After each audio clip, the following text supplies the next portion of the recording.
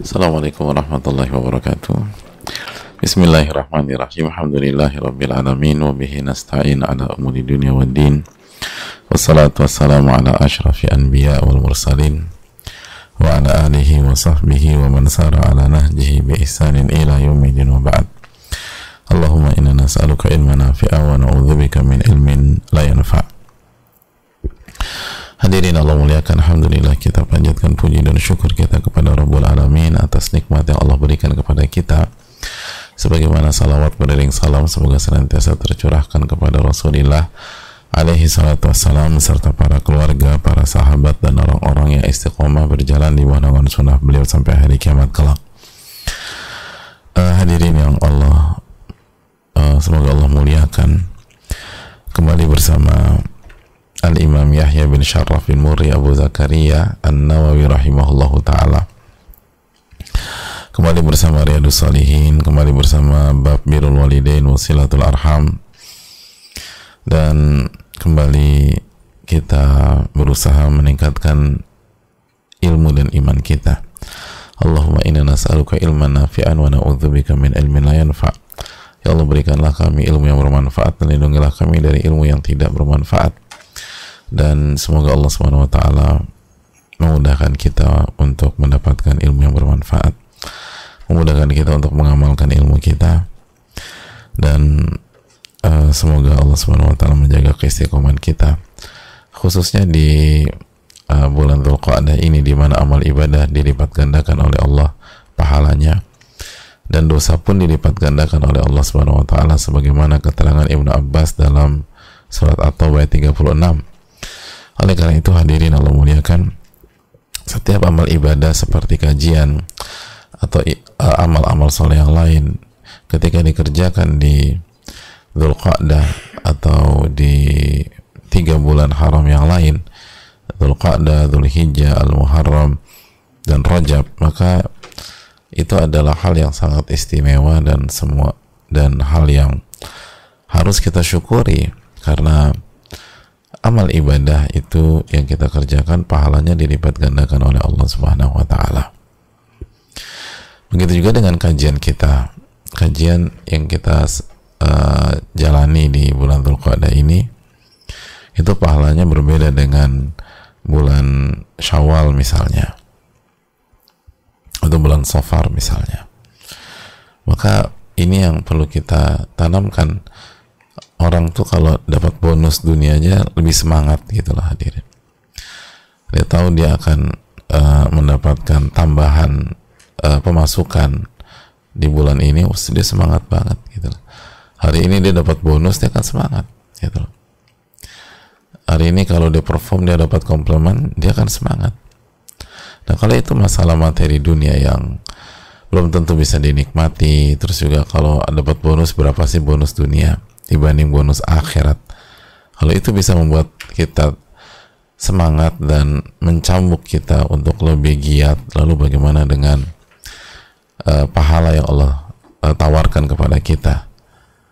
Dan sekali lagi, kalau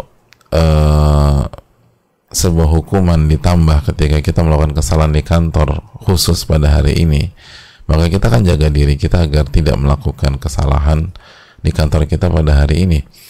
Lalu bagaimana jika dosa dilipat gandakan di bulan ini? Apakah kita masih bisa bersikap biasa-biasa aja, cuek gitu loh? Lalu kita mengklaim beriman, sedangkan orang-orang beriman itu ketika Allah jelaskan tentang mereka, Allah berfirman, alladzina yu'minuna bil ghaib, orang-orang yang beriman dan yakin dengan hal yang gaib, hal yang tidak terlihat, hal yang tidak bisa didetek dengan kasat mata. Jadi jamaah yang Allah muliakan, perlunya kita kembali mengevaluasi iman kita jika dalil-dalil dan keterangan seperti ini belum memotivasi kita gitu loh. Karena salah satu penyebabnya kan karena nggak kelihatan di muka gitu loh. Sedangkan bagi orang-orang bertakwa, beriman tuh sama aja, yang kelihatan gak kelihatan, selama Allah yang berfirman. Bahkan lebih meyakinkan yang gak kelihatan, karena itu semakin mempertegas iman seseorang. Dan itu yang Allah firmankan, alladzina yu'minuna bil ghaib, itu orang-orang yang beriman terhadap hal yang tidak terlihat, yang ghaib, yang intangible. Oleh karena itu semoga Allah memberikan taufik kepada kita, amin ya rabbal alamin. Hadirin Allah muliakan, sebagaimana salawat beriring salam semoga senantiasa tercurahkan kepada Rasulullah alaihi salatu wassalam beserta para keluarga, para sahabat, dan orang-orang yang istiqomah berjalan di bawah naungan sunnah beliau sampai hari kiamat kelak. Kita masuk ke atau kembali melanjutkan hadits Amr bin Abasah ketika Nabi SAW ditanya, siapa engkau? Lalu Nabi SAW mengatakan, saya itu Nabi. Nabi itu apa sih? Gitu loh. Apa sih tugasnya? Kata Nabi SAW, arsalanillahu ta'ala, Allah tuh mengutus aku. Faqultu bi ayyi syai'in arsalak, itu tugasnya Nabi itu apa? Apa yang harus disampaikan? Lalu Rasulullah SAW mengatakan, arsalani bisilatil arham wa kasril awthan wa an yuwahhadallahu la yushraka bihi syai'. Allah mengutus aku untuk menyampaikan tentang silaturahim, tentang menghancurkan berhala, tentang mentauhidkan Allah Subhanahu wa taala dan tidak mensekutukan Allah Subhanahu wa taala. Inilah hadis yang sangat penting di penutupan bab ini. Dan di antara pelajaran yang bisa kita petik, hadirin Allah muliakan, dari keterangan Rasulullah SAW di atas, bahwa hadis ini kembali menjelaskan betapa berhubungannya antara hablum minallah dan hablum minan nas, antara iman dan silaturahim, antara iman dan silaturahim, antara tauhid dengan silaturahim. Lihat bagaimana Nabi SAW menjelaskan bahwa beliau diutus untuk membawa risalah, membawa ajaran yang isinya mentauhidkan Allah Subhanahu wa taala dan tidak melakukan kesyirikan, dan silaturahim.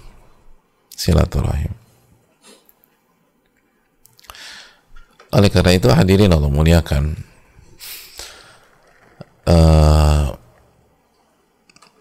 dua hal ini harus kita upayakan. Bagaimana kita mentauhidkan Allah, dan waktu yang sama bagaimana kita silaturahim.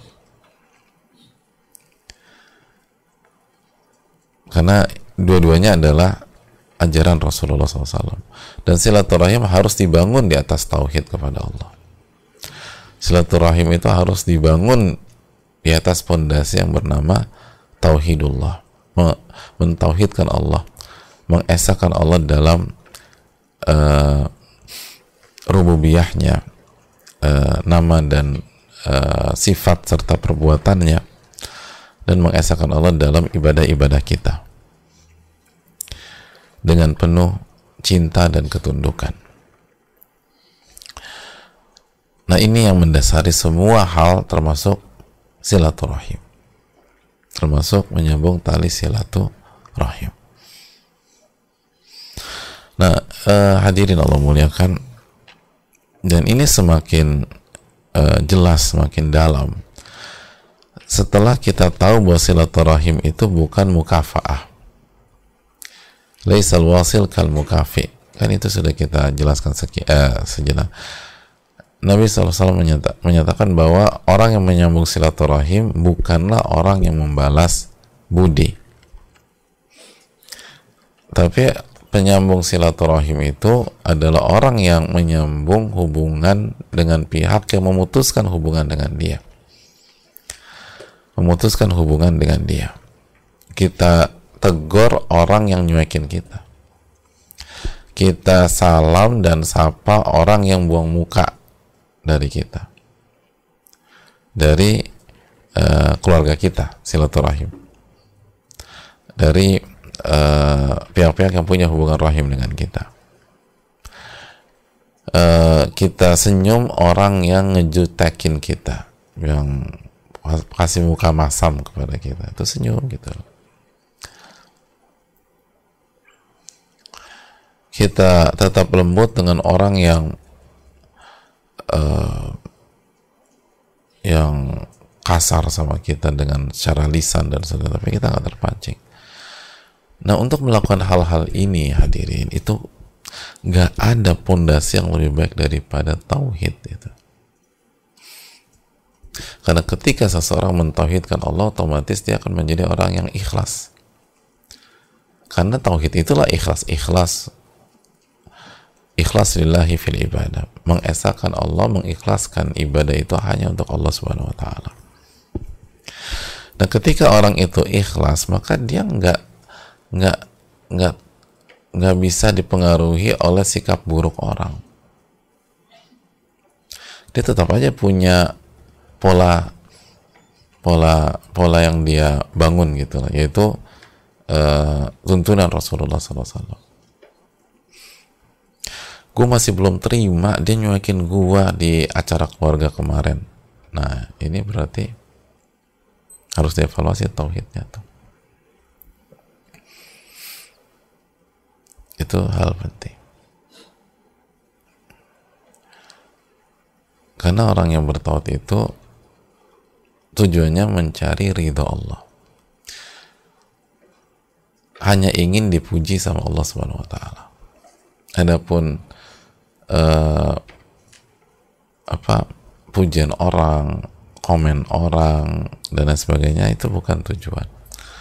Nah, ketika itu bukan tujuan, otomatis celaan orang pun juga tidak mempengaruhi dia, karena bukan tujuannya. Nah, ketika tidak mempengaruhi dia akan lebih mudah untuk silaturahim. Karena apalagi dia nggak tertarik mendapatkan feedback dari orang ketika dia berbuat baik. Dia hanya mencari ridho Allah, ganjaran dari Allah, feedback dari Allah Subhanahu wa taala. Jadi udah baik aja sama orang gitu. Orang mau cuekin kayak mau apa kayak, itu bukan urusan saya. Dan inilah dahsyatnya tauhid kepada Allah Subhanahu wa taala. Dan inilah sebabnya mengapa seluruh para nabi dan rasul mendakwakan tauhid kepada Allah. Kenapa? Karena disinilah inti gitu ya, core dan motor penggerak dari semua kebaikan. Dari semua kebaikan. Begitu tauhidnya baik, itu semua akan enak. Begitu tauhid kita bermasalah, jadi goncang semua. Begitu tauhid kita bermasalah, misalnya orang bisa ambisius dunia. Nah, begitu ambisi dunia, kena lagi yang lain-lain gitu. Akhirnya menghalalkan segala cara, akhirnya ribut sama orang, jegal orang tanpa hak. Karena dia punya tujuan dunia tertentu. Tapi kalau orang tuh punya tujuannya, inna sholati wa nusuki wa mahyaya wa mamati lillahi rabbil alamin. Sesungguhnya salatku, sesembelihan dan ibadahku, hidupku dan matiku, aku persembahkan untuk Allah. Cari ridho Allah. Maka Allah ridhonya apa sih? Allah ridhonya itu Anda berbuat baik. Anda itu sholat, ibadah, baik sama orang, nyambung silaturahim, ya udah jalanin itu aja. Ini benar-benar ngerubah, hadirin. Dalam arti yang sesungguhnya. Makanya mengesahkan Allah itu sangat penting. Karena dengan mengesahkan Allah dalam semua perbuatan-perbuatan Allah, dalam nama dan sifat-sifat Allah Subhanahu wa taala, dan dalam ibadah yang kita lakukan, itu dari hulu ke hilir kehidupan kita selesai.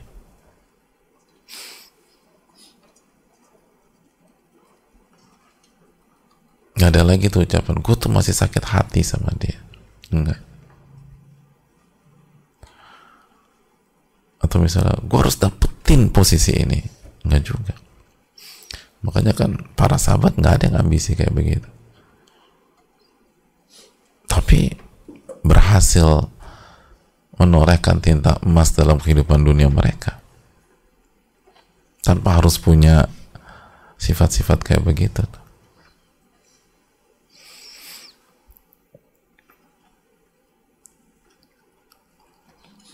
Jadi hadirin Allah muliakan, kalau kita ingin berhasil secara utuh, khususnya dalam birrul walidain dan silaturahim, dalam konteks kita bab ini, yaitu kalau kita ingin bahwa sikap buruk, misalnya saudara, kakak, adik, sepupu, misalnya om, tante, atau keponakan, tidak mempengaruhi kita, tidak memukul kita, tidak menyesakkan hati kita, dan kita bisa tetap berbuat baik sama mereka, maka perkuat iman dan tauhid kita kepada Allah. Tanya diri kita, kita ini ibadah ini buat siapa? Dan benarkah hidup kita itu kita persembahkan untuk Rabbul Alamin? Bicara mah lebih mudah, Ustadz. Oh, setuju. Tanya berbicara nggak lebih baik daripada mendengarkan. Tapi marilah kita perbaiki diri kita, belajar terus menjadi yang lebih baik dan semakin atau lebih mentauhidkan Allah Tabaraka wa Ta'ala. Dan semua harus demikian. Dan makanya ini diajarkan Nabi SAW di awal-awal, dari awal kenabian beliau kan, atau dari awal kerasulan beliau, dan sampai beliau wafat itu tauhid tidak pernah terpisah dari kehidupan dan ajaran beliau sallallahu alaihi wasallam. Sampai beliau wafat sallallahu alaihi wasallam, beliau selalu mengajarkan ini sallallahu alaihi wasallam. Karena orang-orang terbaik tuh mengerti, disinilah pembedanya, game changernya tuh di sini. Bahagia sengsara tuh di sini. Bersikap baik sama bersikap buruk itu tuh di sini. Kalau ini bermasalah, dampaknya itu ke yang lain. Dampaknya ke yang lain. Allah Ta'ala alam bisawab.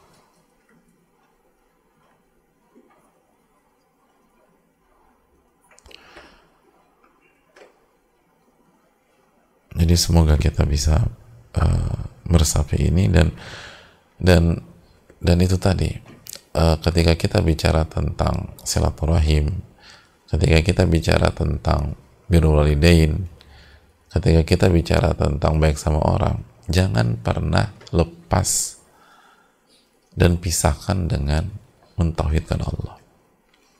Kan itu kunci. Makanya kan kita udah belajar misalnya Al-Isra 23 ya.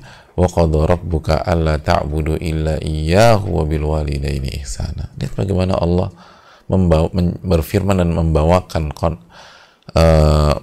isu tentang berbakti kepada orang tua.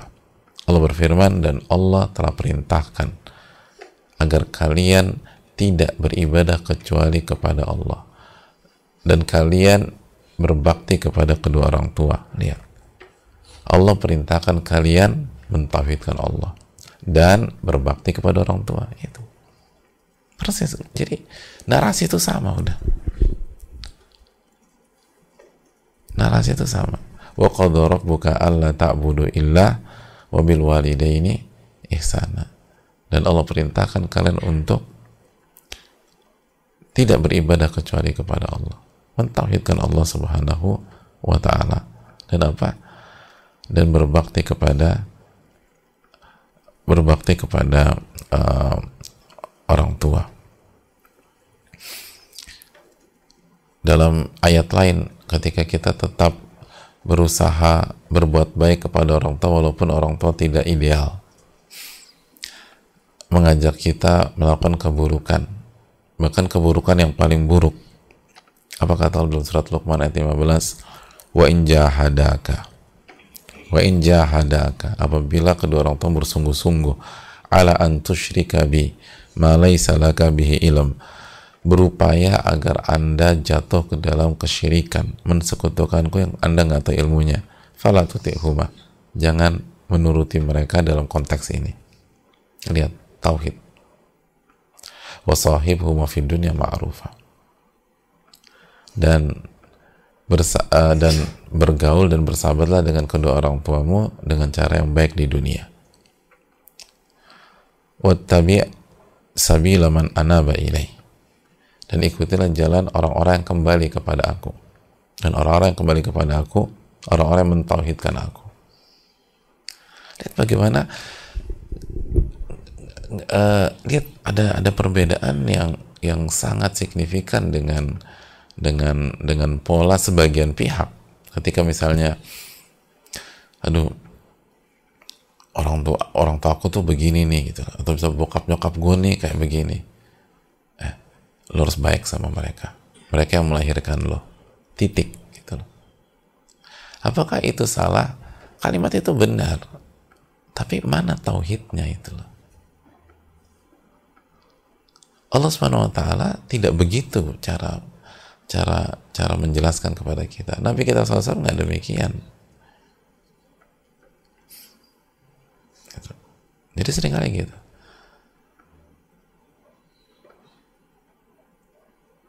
Gue lagi marah sama mama nih, atau aku lagi marah besar sama mama. Nggak boleh. Mamamu itu udah baik banget dari dulu. Udah pulang sana. Titik ya. Bukan koma. Kita lagi bahas yang titik ini. Salah, benar, nggak ada yang salah, tapi kurang. Mana tauhidnya gitu.